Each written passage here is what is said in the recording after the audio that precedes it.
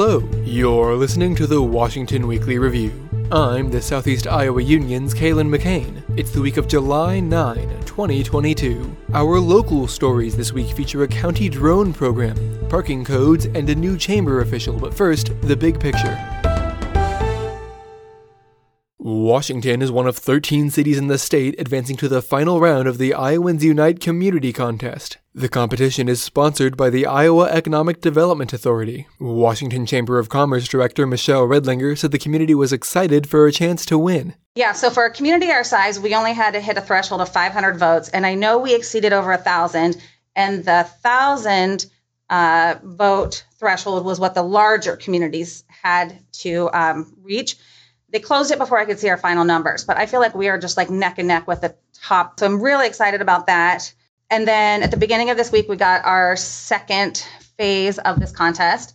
And we have to put together a one-page essay. City Clerk Sally Hart is one of the volunteers writing an essay about the community. So the assignment we've been given is to focus on hometown pride, what that means to your community, and how our community supports small business. So that's what we're looking to focus on and really get a chance, like Michelle said, to tell our story. Redlinger encouraged anyone with ideas to reach out to the chamber. Once selected, the essay must be submitted to the state on Monday. For this contest, we have the ability to really let the state know how amazing Washington is. And if community members would help us tell this story by submitting their ideas and their thoughts, then, we can do the best that we can to showcase the community as a whole.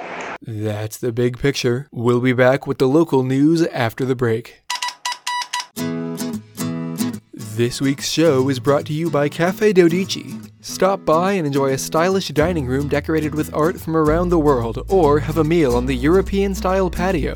Dodici serves lunch and dinner Wednesday through Saturday, or you can come in for Sunday brunch. Dodici's offers new specials every week. The value meal features a 3-part lunch special for just $12.12, and the blue plate is a 3-course dinner special for just $21.12. You can double up your savings on Thursday nights with half-off bottles of wine. Treat your senses to a gourmet meal, complete with craft cocktails, fine wines, and richly decorated ambiance, all with a view of Washington's beautiful downtown. You don't need a plane ticket to savor Italian food and award-winning cuisine.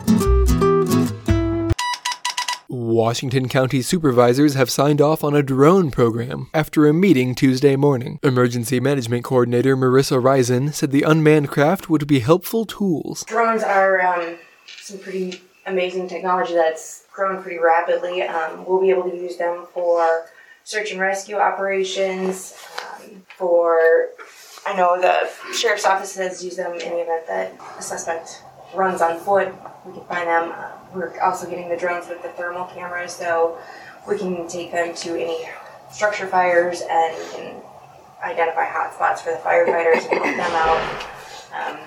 In the event of flooding, we'll be able to get a bird's eye view. Supervisor Jack Seward Jr. said he worried about the device's cybersecurity. The Chinese company that makes the drones, called DJI, has been flagged for suspicious software in the past. I know at one time there was some talk about the computer chips in these things being produced by China, and China was collecting all the data that all the civilians and everybody that was flying drones around could access. So is there any possibility that there's any Chinese hack with these? Chief Deputy Sean Ellingson said he wasn't too concerned about that possibility. I'm not sure what really information they're going to get other than the aerial views. I'm not sure that there's really going to be much data that's going to be useful to the Chinese government in Washington County from us flying it. They're going to get more from your cell phone than they probably are this drone. So. 15 Washington residents gave public comments at a city council meeting Tuesday night. Most voiced concerns over a slew of proposed street and parking ordinance changes. Resident Marissa Fox lives on Highland Avenue. She said proposals didn't match the neighborhood's wishes. I oppose the parking ban on my block. There is quite a bit of parking. Sometimes it is monopolized. However, to completely get rid of parking would be a disservice to my neighborhood. Parking is only allowed right now on one side. If we take away that one side, you are forcing people to walk clear down the street and around the corner just to come visit. We also, at my house, we are one stall garage, 2 vehicle household. This takes away parking from us because sometimes we don't necessarily fit into our driveway and we take over the sidewalk, which causes an inconvenience for any kids or people walking by. Catherine Bowen runs a daycare on East Main Street. She said changes were not well tailored to the area. Even though I'm a single mom, I have 3 teenage kids, so we have multiple cars. Across the street is rentals, which, they're all grandfathered in. But these properties weren't built with parking available. And, anytime downtown has any events or, the local businesses try and do anything, of course, the parking overflows into our area because we're just close enough. So there's already not much available parking-wise. I think it creates a huge hardship. I know there's another daycare on our street. If you close our side, the minibus has to have, the 3-year-olds going across the street, which isn't safe. Washington resident Jennifer Durst said the city needed to notify people on affected roads. I feel at this time it is premature for the board to carry out a potential first reading this evening. It warrants additional discussion based on many contributing factors and unanswered questions. Traffic studies have not been conducted to substantiate the viability of the proposed changes. Future consequences of the proposed changes have not been identified and addressed. Citizens in affected areas have not been notified. No other measures are being proposed to reduce speed, at least in my area, or for alternatives for parking. Mayor Jaron Rosine recommended that the council push back public readings of the changes, a move city council members agreed with. I'd just like to speak to the process real briefly again, which, as I mentioned, I will recommend to council that the first reading is not passed tonight and that it is separated out so adjustments can be made, because I think it's important to listen and to do so and just to remain calm and figure out what needs to remain and what needs to change, if anything. With the potential changes, the reason that there's 3 readings is for exactly input like this from community members. So by not doing that first reading tonight, that first reading of any proposed changes, they'd be separated out, and that would be in 2 weeks from tonight. The second reading would then, in theory, be 2 weeks after that, and the third reading would then again be 2 weeks after that. So that gives time for changes to be made, for things to be looked at more closely, and by my clock, that would be 2 months. The Washington Chamber of Commerce has a new employee. Michaela Slechta just wrapped up her first month as the organization's outreach and communications coordinator. Slechta said the role was still evolving. Their hopes for me is to bring more people to the community and get people to know about the community who are here already. It's so broad. Yeah, I think we're just all trying to figure it out all together. I don't know.